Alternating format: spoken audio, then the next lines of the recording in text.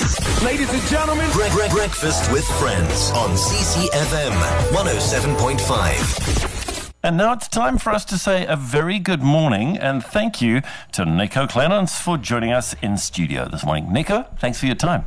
Good morning to you and good morning to the listeners. We're going to talk about the budget.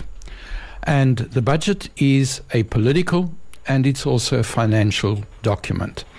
Now, the minister takes about 3 years to prepare for a budget and about intensive input in the last 6 months before he reads it.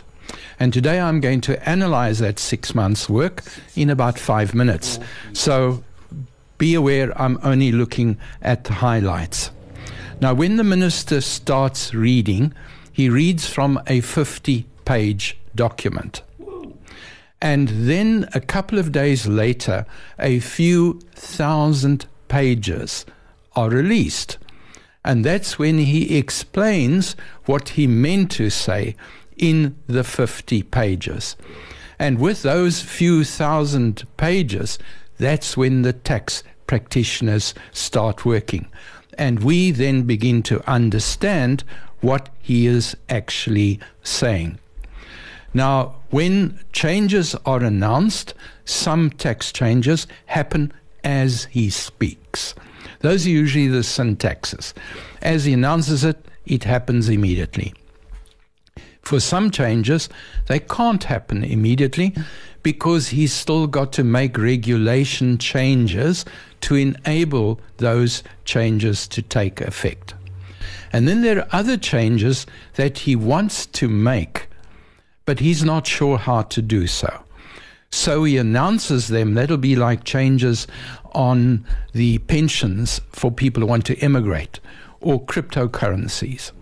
And then the experts get together in our various committees and we discuss, we make proposals, we send it to the various government authorities, and for the next 2 years we have fights. And then as he gets ready, the final draft comes about. And this is why you hear him talk about some things over and over again. It's because they're not quite sure how to go about setting things. So now here are some of the assumptions that he's making. These assumptions are very, very important. The first assumption he is making is that the world economy will grow by 4.4%. Just remember that, 4.4% for the world economy. And that assumption makes the basis of estimates of tax growth around the world. Then he has to make an assumption about the growth of South African economy. Now, the world economy, he's saying, is 4.4. South Africa, he says, is 4.8. So he's saying we're going to grow faster than the world average. Now, this is his sandbox. I can't come in there and say, get out, your rules are wrong. So we'll stay with his assumption for now, that we're going to grow by 4.8, the world's going to grow by 4.4. The other thing he told us yesterday was that SARS collected 62 billion rand more than he estimated 4 months ago. And SARS collected 182 billion rand more than they estimated a year ago. So the figures are not always accurate. So basically they've got a present of 182 billion, which they didn't know about a year ago. Now, I get nervous when I hear about these presents, and so I was listening for one more sentence, and that sentence came afterwards. And that sentence was, the fact that I've now got 182 more billion does not mean, and he then talked to the cabinet, that you can go and spend that money. Because this is a one-off bonus. I have to use this in a responsible way.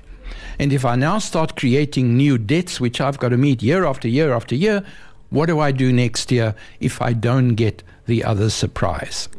So I like that about the budget.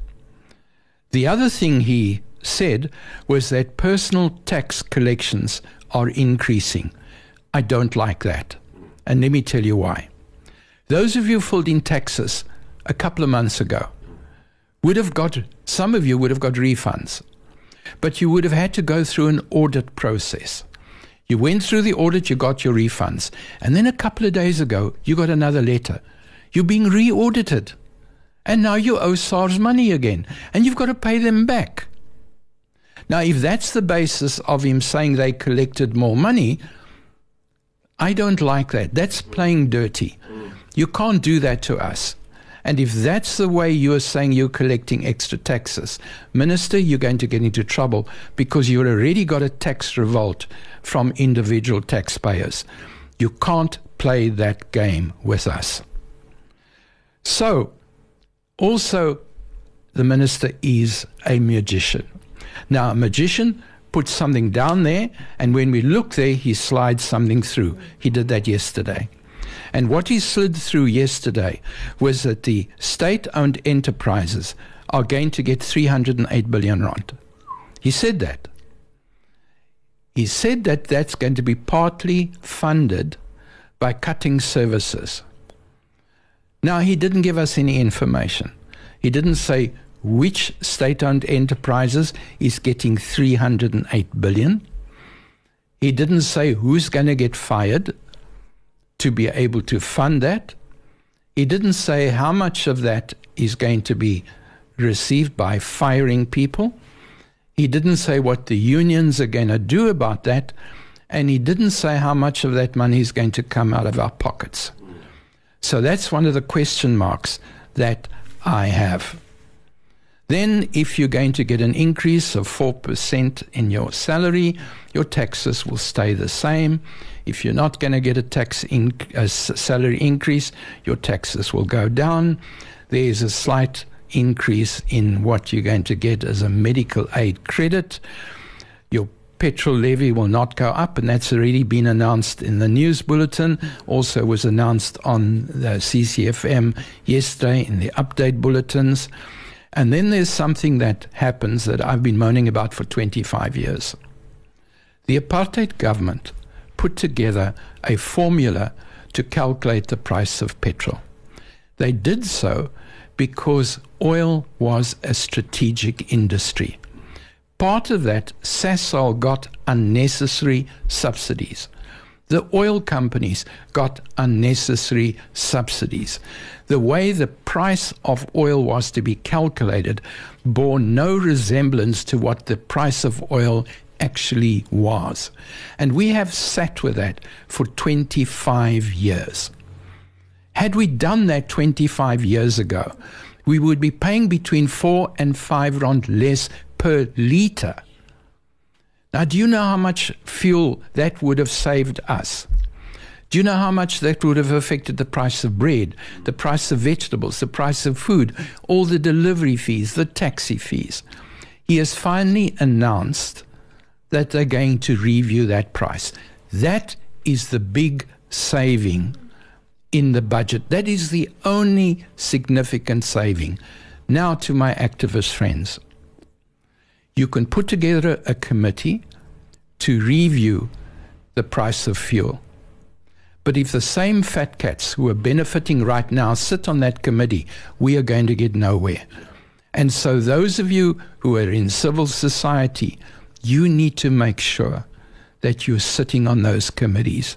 You need to make sure that you're monitoring that that committee is open in its calculations, that it is open books. Because if we do this properly, it can massively affect our inflation rate downwards.